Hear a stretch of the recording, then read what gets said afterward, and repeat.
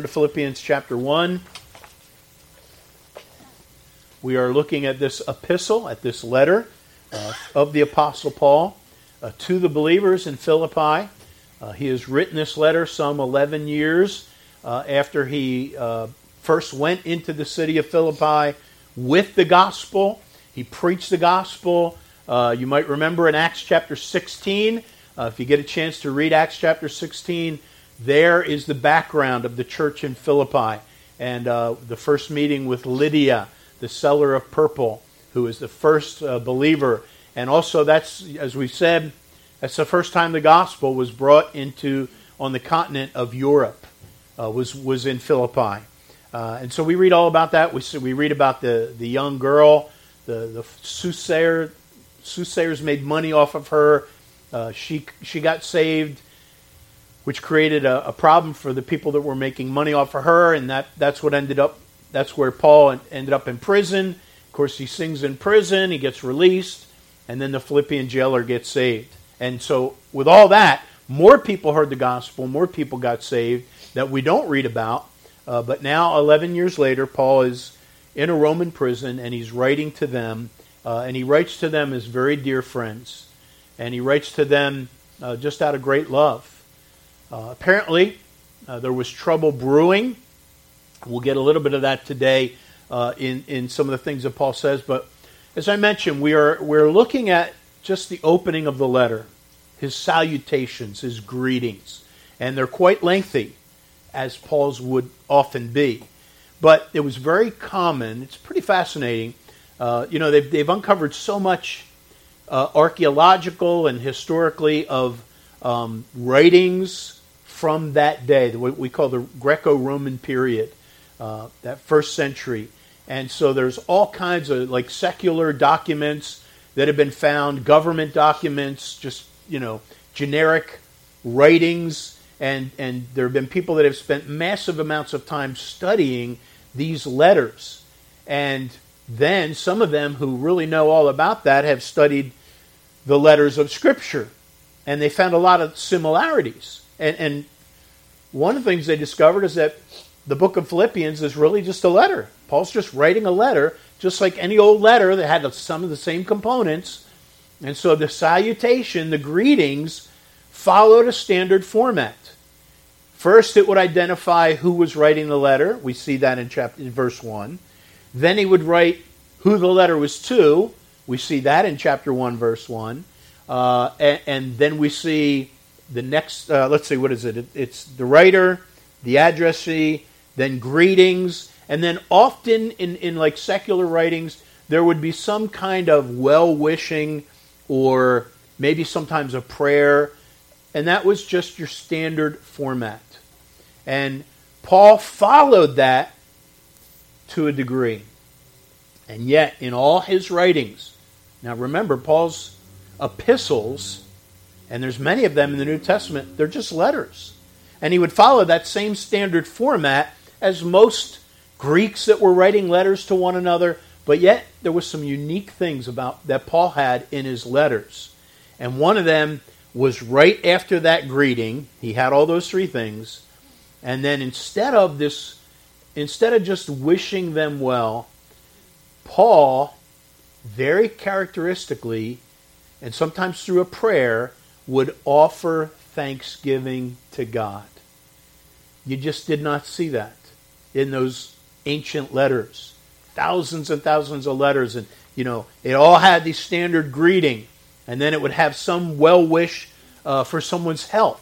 For example, 3 John is an epistle where it has that typical greeting. 3 John chapter 1, only chapter, verse 2, John says, "Beloved, I wish above all things that thou mayest prosper and be in health, even as thy soul prospereth."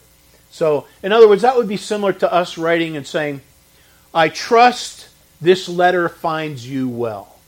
That's like they're wishing them good health. And again, that was 3 John has that. But this is where Paul deviates. And he begins to thank God for these people. And we see an interesting thing. Paul is very consistent. In his letters, he exhorts the church in three areas. In fact, what one writer called, and I'm picking up on this because this is the theme of today, Paul in his writings would bring out what one writer calls an indissoluble union. Or in other words, there's three things in Paul's letters that are connected. You can't have one without the other. And over again, including in this letter, you will see these three indissoluble things that you cannot separate. The first one is prayer. The second one is thanksgiving. And the third one is joy. And these three, all three, go hand in hand. Now here's what's interesting. Humanly, when we would approach letter writing or communication or these topics, the world would separate one of those three things on its own. And then put the other two things and say, well, they're important. And that is, okay, think about it. You got prayer, you got thanksgiving, and you got joy. Well, prayer, that's religious, right? Prayer is one that people would set aside. And everyone else would look at those other things. Thanksgiving and joy are two things that are positive. They're things that everybody would want. And so those things are important. Thanksgiving, prayer. In fact, we have a national holiday called Thanksgiving. And it's been going on as a tradition for multitudes, for centuries here in our country. But it's interesting that it's been changing. And this first aspect of prayer has been severed, it seems. In other words, God has been removed. And when you read Paul's writings, and when we look at Philippians chapter 1, we're going to see that Paul, unlike all the Greco-Roman letters and all the historical data of people that would communicate, Paul would do something that was uniquely Christian in the beginning of his letters. Almost hands down every time. And it's, he would give thanks. But not just in a, hey, let's feel thankful, let's appreciate what we have, but it would always be, he gives thanks to God. And here's what I submit to you today, and here's what we're going to look at in the Scriptures. I believe those three things are so indissoluble that if we don't have one, we don't have the other two. Prayer, thanksgiving, and joy. They're the indissoluble unity. So let's jump in, verse 3 through 5. That's all we're looking at today, 3 verses. Philippians chapter 1, verses 3 through 5. And now begin to notice these three things. Verse 3, Paul says, I thank my lucky stars. Does he say that? No. He says, I thank my God. There's a person in this. Not a human, Jesus, but there's a person here. I thank my God upon every remembrance of you. Verse 4, always in every prayer of mine for you all, making requests with joy. Prayer, thanksgiving, joy. Are those things in your life? Do you pray? And I submit to you, that will affect whether or not you have genuine thanksgiving and whether or not you have joy. See, people that are joyless aren't thankful. And most people that are joyless have, if they have a relationship with God, have gotten far from Him. Because the closer you and I are to God, the more we think about God, the more we become aware of His goodness, His benevolence.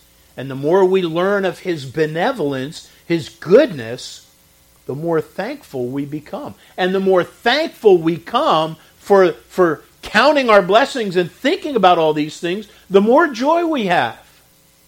But I submit to you, you take away one, and you take away the other two.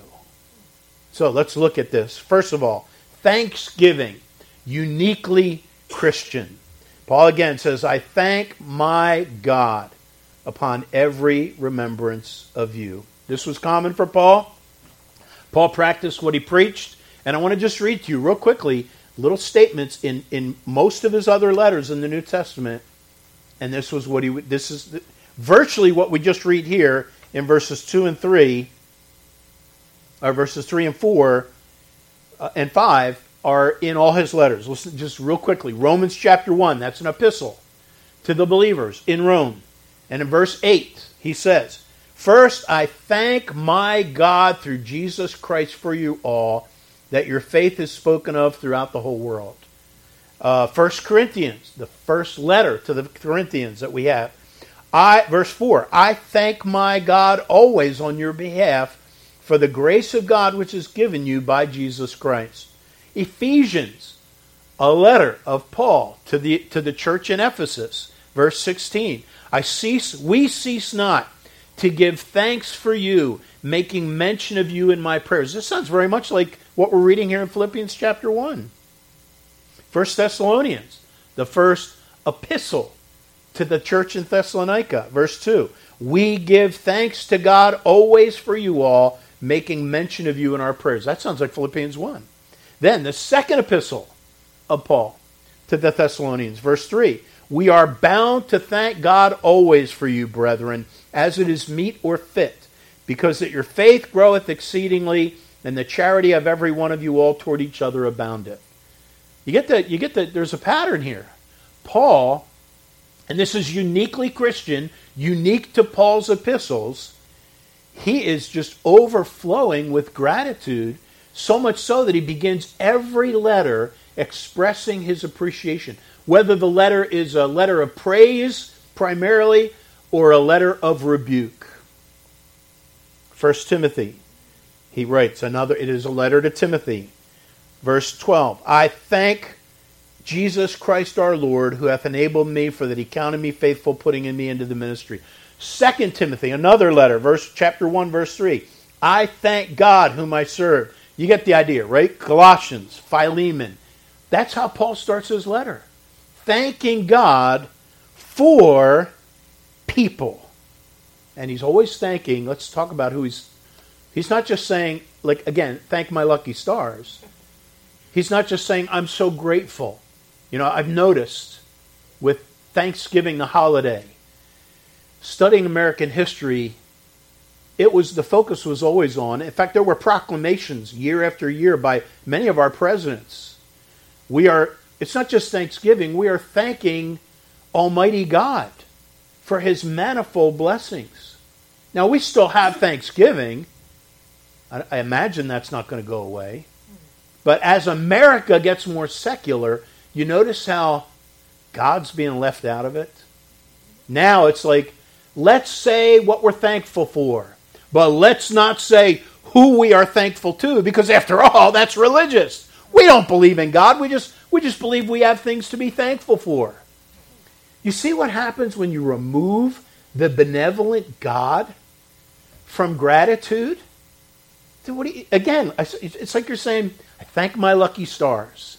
Because that's all it is. If you had a good year, or whatever positives that are in your life, if you don't believe in God, then they're not coming from a generous being that's putting it in your life. It's just how it worked out. Boy, that's kind of a little dark, isn't it? Like, well, imagine if every Thanksgiving it was like, well, we had a good year, so we can be thankful. So what happens on the bad years? Well, we don't be thankful. Because, again, it's all just chance, happenstance. But see, Paul, when he's expressing this thanksgiving, it's always because he's thanking God, the benevolent, he's the benefactor. God is the one that is blessing us. That's why prayer is integral for these other two things. If you have no relationship with God, or you have not experienced the goodness of God through salvation, then your thanksgiving is going to be so surfacey and so temporal, based on, how good was your day? How good was your week? How are things working out for you? Folks, I want to tell you, when you have a relationship with the benevolent God, you see his good hand in every area of your life, no matter how things are going at the moment, so that you can give thanks in everything. That is uniquely Christian. I love the story. Harry Ironside, maybe some of you have heard of him. The older I get, the more I realize that some of my illustrations are dated. Like Harry Ironside has been with the Lord for many years, but for the last few decades, many of God's people have benefited from his writings. He was a pastor. He was a theologian. He wrote many books, commentaries on different scriptures. Just a godly man. And he shared the story one time. He was in a restaurant, and someone came in, and I don't know the details, but someone came in and asked if they could join him when he was eating. He said, sure, take a seat. And then he bowed his head, and he did what he always did, and he just prayed silently. And after a few minutes, he lifted up his head, and the man that was sitting there was looking at him. He said, do you have a headache? He said, no. He said, was something wrong with the food you ate? And then he realized, he said, oh, no. He said, I'm just doing what I always do, and I'm bowing my head and thanking God for my food. And the man said, oh, you're one of them. He said, I want you to know that, he said, I earn my own money. He said, I make my own money by the sweat of my brow. And nobody else, I don't have to thank anyone for it because I earned it all myself. So when when I eat, I don't pray. I just dig right in. And Harry Ironside looked at him and he said, yeah, that's just like my dog. He does that. He just digs right in. I love that. Because you know what? If you're just an animal, if there is no God, if you created your own life and blessings, then there's no person, there's no being with whom you're going to need to express gratitude for. So you're just like a regular beast, and you can just dig in, just like a dog. But we are not just animals, brute beasts. We were created by Almighty God. And we believe that He has given us all things, including food, to enjoy. So they come from somewhere. They're not our own. But when you remove God from the picture, prayer doesn't exist. Prayer is religious. And those two other things of being thankful and joy tend to be elusive. But when you put a benevolent God in the picture, it changes everything. So I submit to you, those three things, prayer, thanksgiving, and joy, go hand in hand.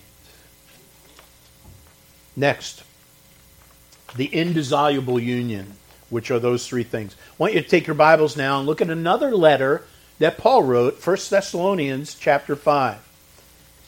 Here's where Paul challenges another group of believers to do what we see he's doing in Philippians chapter 1 and in all his other letters. Here he tells them, and this is the formula. In 1 Thessalonians chapter 5, Paul's kind of ending the letter up, and he gives this list, kind of a scattergun approach, challenging them, all the things on his mind, and he's saying, do this, do that, kind of a staccato, just rapid fire. And in 1 Thessalonians chapter 5, verses 16 through 18, look what he says in these final challenges. He says, rejoice evermore, pray without ceasing, in everything give thanks. Those are the three things. Rejoice, joy, prayer, and giving of thanks. Folks, these three things, not just here, not just in Philippians 1, but throughout Scriptures, we see that these three things are indissoluble. You take away one, and you don't have the other two. Genuinely. Look at, if you're there, now turn to chapter 3, 1 Thessalonians chapter 3. We see him doing it. He didn't just do it, this formula, he didn't just mention it in Philippians chapter 1. He didn't just exhort them to do it. He did it in 1 Thessalonians chapter 3, beginning in verse 9. Paul says, for what thanks can we render to God again for you, for all the joy wherewith we joy for your sakes before God, night and day, praying exceedingly that we might see your face and might perfect that which is lacking of your faith. Here's the three elements, again and again. And by the way, notice that all of this is centered around, first of all, the benevolent God, but then people. Paul, when he thanks God primarily not for things. Now he does, for example, back in Philippians chapter 1, one of the things, in fact, he says, if you go back to Philippians chapter 1, he says, I thank my God upon every remembrance of you. And so, and he's going to mention this in the letter, that when Paul, we'll get to this, but it was the things that when Paul would remember them, and they had just sent a very generous gift to Paul to help him in the gospel ministry. And so now he's writing a letter. Part of it is to thank them for their gift. We'll get to that in chapter 4, when he praises God for the gift. Not that he desired a gift, but he desired fruit that would abound to their account. You might remember that. But again, Paul was primarily not thanking God for things. He was thanking God for people. And I want you to realize, folks, that it is people that God blesses us with. Primarily people. In fact, I love this. One commentator made this statement. His thanksgiving is for people, for those special gifts whom God has brought into his life, who despite whatever frustration or grief they may also cause him, are invariably a source of great joy and thanksgiving. I like that. See, sometimes those gifts can bring frustration. People, right? You ever have you never had people problems? You're looking at me like, what is he talking about? You've all just been so blessed. People can be a challenge, can't they? Some of them can, okay, now you're with me. Some of them can be frustrating. Some of them can bring you grief. But generally, folks, people are a blessing. Even the ones, and that's why I love this. You know, he's thanking God for those special gifts whom God has brought into his life, despite whatever frustration or grief they may also cause him. They are invariably a source of great joy and thanksgiving. And that's what oozes out in Paul's letters. He really genuinely is so thankful for them. You might say, well, that's fine for the church in Philippi because they didn't have any problems yet. But he did the same thing to the Corinthians. He did the same thing to the Galatians. He did the same thing to the Ephesians. And some of them, there's some pretty strong rebuke in there, but he still was just so grateful for what God did. In fact, somebody pointed this out years ago, that there's several themes in Philippians. We'll look at some of them as we go. But one of the things that was pointed out is Paul talks a lot about them all. Like he says, in fact, in verse 1, Paul says, or in chapter 1, look at chapter 1, verse 4. Always in every prayer of mine for you all. And in verse 1, he wrote to all the saints. And this seems to be a theme where Paul is challenging them as a body. And what many believe, and it seems that there was possibly trouble on the horizon. Some things were being stirred up in the church in Philippi. And Paul would address it in this letter. And so when Paul keeps saying, for you all, he was kind of encouraging a unity among them. In fact, in chapter 4 and verse 2, we'll get to that eventually, he says this, I beseech Euodias and I beseech Syntyche, those were two people, that they be of the same mind in the Lord. So there was something brewing, perhaps, some strife, and that this Paul keeps mentioning this idea of you all. This includes all of you. And Paul was even including Euodias and Syntyche. He was including them when he said, I thank God for you all. even whatever's going on there, he still thanked God for them all. I want to ask you, do you thank God for the gifts that he has given you, the people that he has put in your life? Do you see them as gifts? Despite the fact that some people, like the Galatians, could be frustrating to Paul, despite the fact that you have people like Euodias and Syntyche who are kind of butting heads, despite that, people are gifts that God puts in our lives. And we need to see them that way. We need to thank God for those people. Uniquely, God has given us. God has put each one of you here in my life. You could be going to any other church. There's a church down there. There's a church down there. There's a lot of churches around here. And yet God put you here for this time, and I praise God for each one of you. You all have had you've had major impacts in my life. In some that you've been here longer, but I praise God for you. You are gifts to this church. And I hope you see the people in your life that way. Because when you see people as gifts, you have gratitude for them, you're thankful for them, and you're thankful for the person that put them in your life. That's God. How many of you remember Paul Harvey? All right, the older ones remember Paul Harvey. There was, for those of you that are younger, there was a guy on the radio. He would have a little radio spot, and he would tell all these feel-good stories. And he had everybody loved Paul Harvey. I've never talked to anyone that said, I did not like Paul Harvey. He had a very warm voice. And he would tell these really feel-good stories. And he would always end with, and now you know the rest of the story. And I love Paul Harvey. I became so familiar with him, I counted him as a friend even though I never saw him. And about 2 or 3 years ago, a video popped up in my feed in YouTube, and it was Paul Harvey doing one of his things, but it was videotaped. And I had no idea what he looked like. You ever done this before? And you look at the person, you hear the voice, and you're like, I never would have thought he looked like that. Well, Paul Harvey tells us one story about an old man, and this is true, an old man, towards the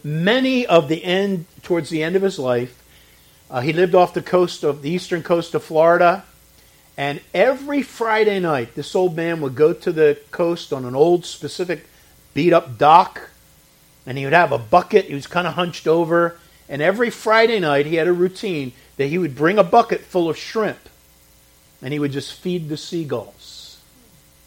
And he did that Friday night after Friday night, week after week, until the man died in 1973. And a lot of people got familiar with this man. A lot of people didn't know who he was, but some people did.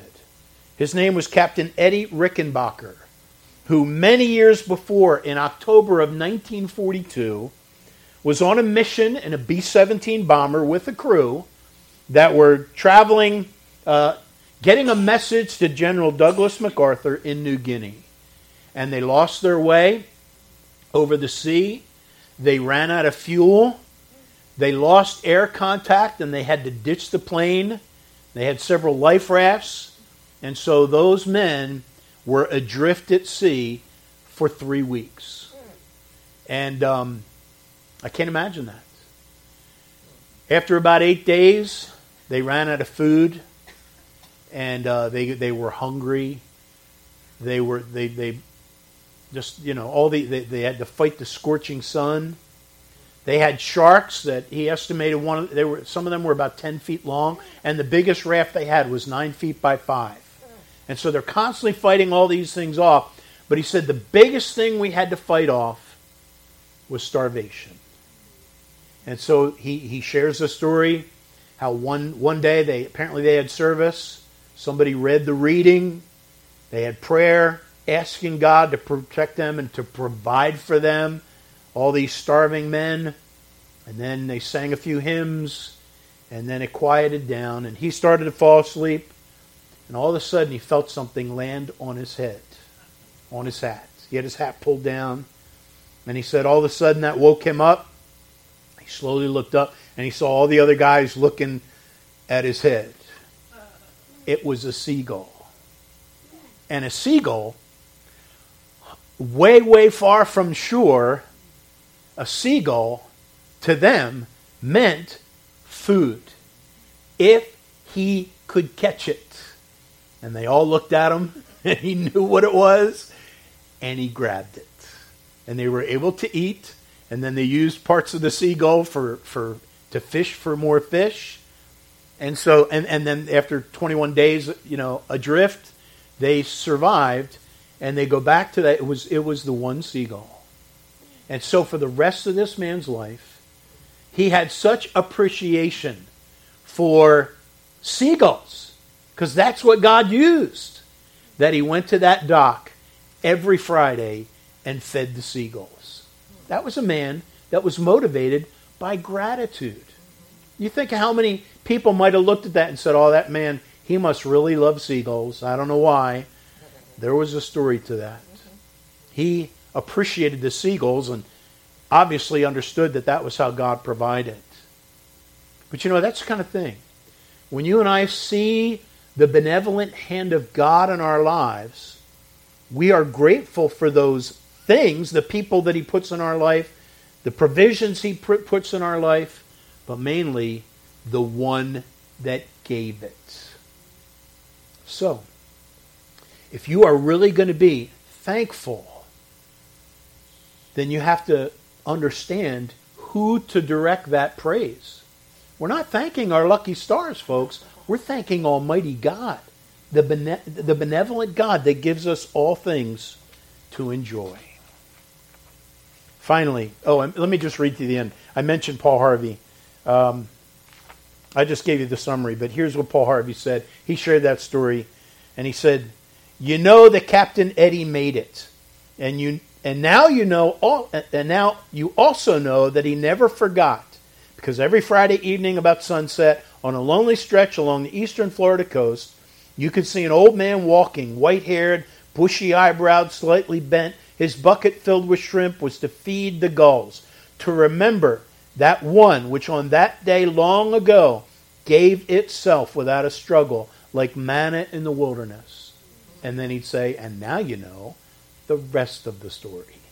But folks, you think of how many people are looking at, like they've experienced some kind of blessings in their life, but they don't know where they've come from. And by the way, folks, God's grace is poured out not just on believers.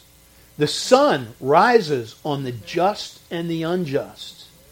God blesses people that don't deserve it, and they don't even acknowledge him. And yet he has still given them so many good things in life to enjoy. Finally, look at verse 5. The basis of the thanksgiving. Again, Philippians chapter 1, verses 3 through 5. I thank my God upon every remembrance of you. And by the way, in verse 4, always in every prayer of mine for you all, making requests with joy. Take note real quickly. Always in every prayer. You might tend to think that, okay, Paul, all he did was prayed. Always in every prayer. It's like, in fact, Paul would be the one that would challenge people, pray without ceasing. We read that in 1 Thessalonians. How do you do that? Well, I'm sorry, but if we're going to constantly pray, we can't be talking to other people. Because if you have a conversation with someone, then they're interrupting your prayer. Right? If the idea of constantly praying, that's not what he meant. He wasn't saying, I spend 24/7 in prayer. That's all I do. No, the idea was he continually did it. If somebody once connected that idea of pray without ceasing, the Greek term was actually a medical term that they would use to refer to an incessant cough. Now, when somebody coughs, an incessant cough isn't just, all your life. You cough, then you stop, you cough. And that's the idea of breathing, or praying rather. Praying without ceasing is just that's something we do a lot of. And so when he says praying always with all prayer, again, it meant that he prayed a lot. And he would often, when he was praying, when he'd remember the Philippians, he'd pray for them.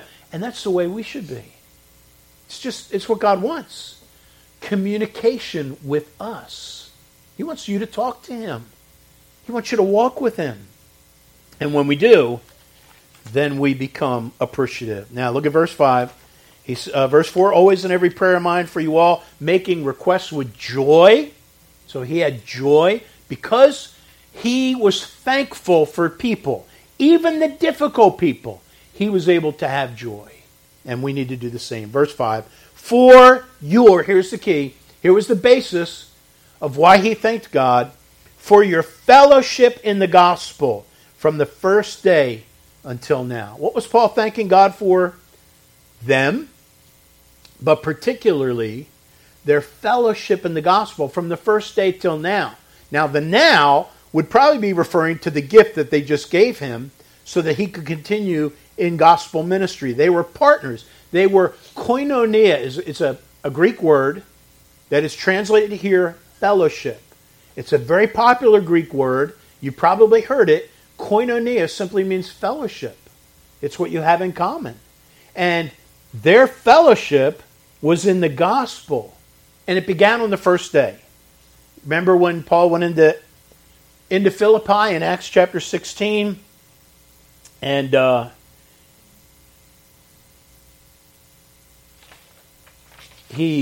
looking for the verse. Acts chapter 16. And verse 15. Listen to what it says about Lydia. He says, and when she was baptized and her household, that's Lydia, she besought us, saying, if ye have judged me to be faithful to the Lord, come into my house and abide here. And she constrained us. So Paul didn't want to be a burden. That's why he was a tent maker. But Lydia said, after Lydia heard the gospel and got saved, she said, stay at my house. Stay at my house. We will take care of you. And so that was the first day. And then Philippians chapter 4, verses 15 and 16, he mentions the gift that was just given. So when Paul talks about from the first day until now, that fellowship, that koinonia, that thing they had in common, they were partners with him in the gospel ministry. It was all about the gospel. One writer said this, it does not take much reading of Paul's letters to recognize that the gospel is the singular passion of his life. That passion is the glue that in particular holds this letter together. And then he says this, by gospel, especially in Philippians, Paul refers primarily neither to a body of teaching nor to proclamation. Above all, pay attention to this, above all, the gospel has to do with Jesus Christ, both his person and his work. To preach the gospel is to proclaim God's good news of the person of Jesus Christ. He is the gift. To preach the gospel is to proclaim God's good news of salvation accomplished in Jesus Christ. In fact, the word gospel and the word Jesus Christ often go interchangeably. And that reminds us of something very important. Our fellowship in the gospel it's what God started the church for. It's what God does. Remember Jesus said, I shall build my church and the gates of hell will not prevail. In Ephesians chapter 4, verses 12, Paul talks about the ministries in the local church have a purpose for the edifying or for the equipping the saints, for the work of the ministry, which is the gospel, for the edification of the body of Christ. That's the joy. So as you who are involved in this church, no matter what way you're involved in this church, you and I have fellowship together in the gospel. Whether even if you just give a little bit, you are a part of it. When you come and you associate, you pray for one another, that's our fellowship is in the gospel. You think of how many people are out there that have gotten saved and they're just wandering out there without connecting to any body of believers and no edification. They've not submitted themselves to the offices of the local church so they can be equipped. They're like an island. But we have fellowship in the gospel. What a blessed thing. I want to close with this illustration. I heard a preacher recently, or a young man actually in seminary, or coming out of seminary, and he had a hobby horse, a theological hobby horse that he rode for many years. And then God humbled him one time, and he did an interview. This is where I heard him say this, and it just jumped out. I shared it a while back, I think, at prayer meeting one time. But the person that was interviewing him online said, if you could go back to your early Christian self, just out of Bible college, if you could go back to your early Christian self, what would you say to yourself? His name was Tim. And he said this. He said, if I could talk to my younger self, which was 9 years ago, he was a young guy, so that's a lot of years to him. He said, if I could talk to my earlier self, I would sit Tim aside. He's talking about himself. I'd sit myself aside, and I'd say, Tim, your faith is unhealthy because Jesus is not at its center.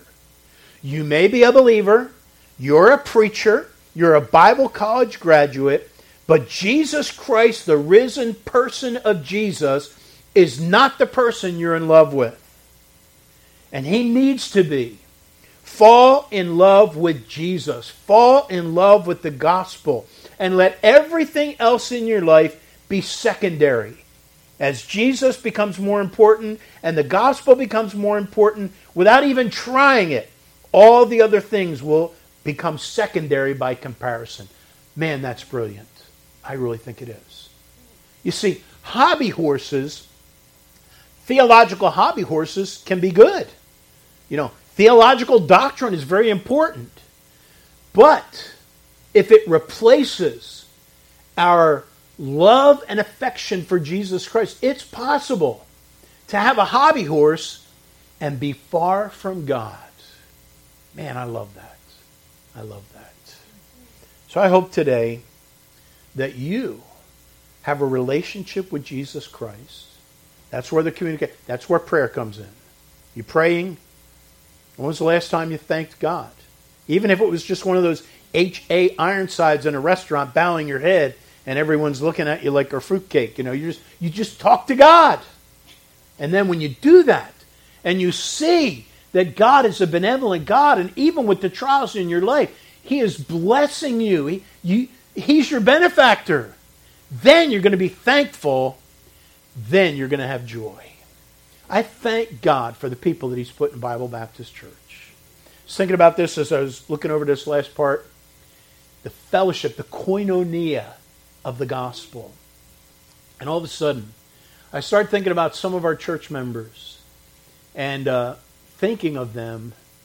And I've seen this so many times in just in the last year, where one of our church members will be, standing or sitting with someone and trying to witness to them. Say, wait a minute. Whoa. This is Bible Baptist Church. I thought you couldn't come in here unless you're definitely saved. We have no sign over our door that says only saved people allowed. Right? And we'll have people that come in. In fact, I want to challenge you. Don't assume that the guy or gal sitting next to you is born again. Because there's people that come to Bible-believing churches all the time that have yet to experience the saving work of Jesus Christ. They've not been born again. They go to gospel-preaching churches. They sit in there. They may even nod their heads. But they do not have a personal relationship with Jesus Christ. Does that describe you? It could.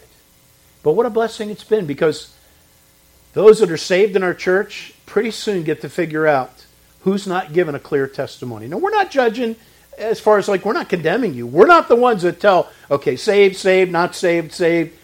But when you get to know people and you talk to people, you find out who you don't think are saved. And it's been such a blessing to me. I'm just thinking of a couple people over the last year that have taken someone aside and they've tried their best. And they're often people I've tried my best to crack, And so it's such a blessing to me when I'm running around after church and I see someone's working on that person because I've been praying for them. I haven't heard a clear testimony from them yet. Oh, someone's witnessing to that person, and I've not heard a clear testimony from them. What a blessing that is. That is our koinonia, our fellowship in the gospel. And I thank you for being part of that. Let's pray. Father, thank you for your word. Help us, Almighty God, to understand these three indissoluble things: prayer, thanksgiving, and joy. And Father, maybe it's just one of those things that it's become obvious to us that we don't have that in our life.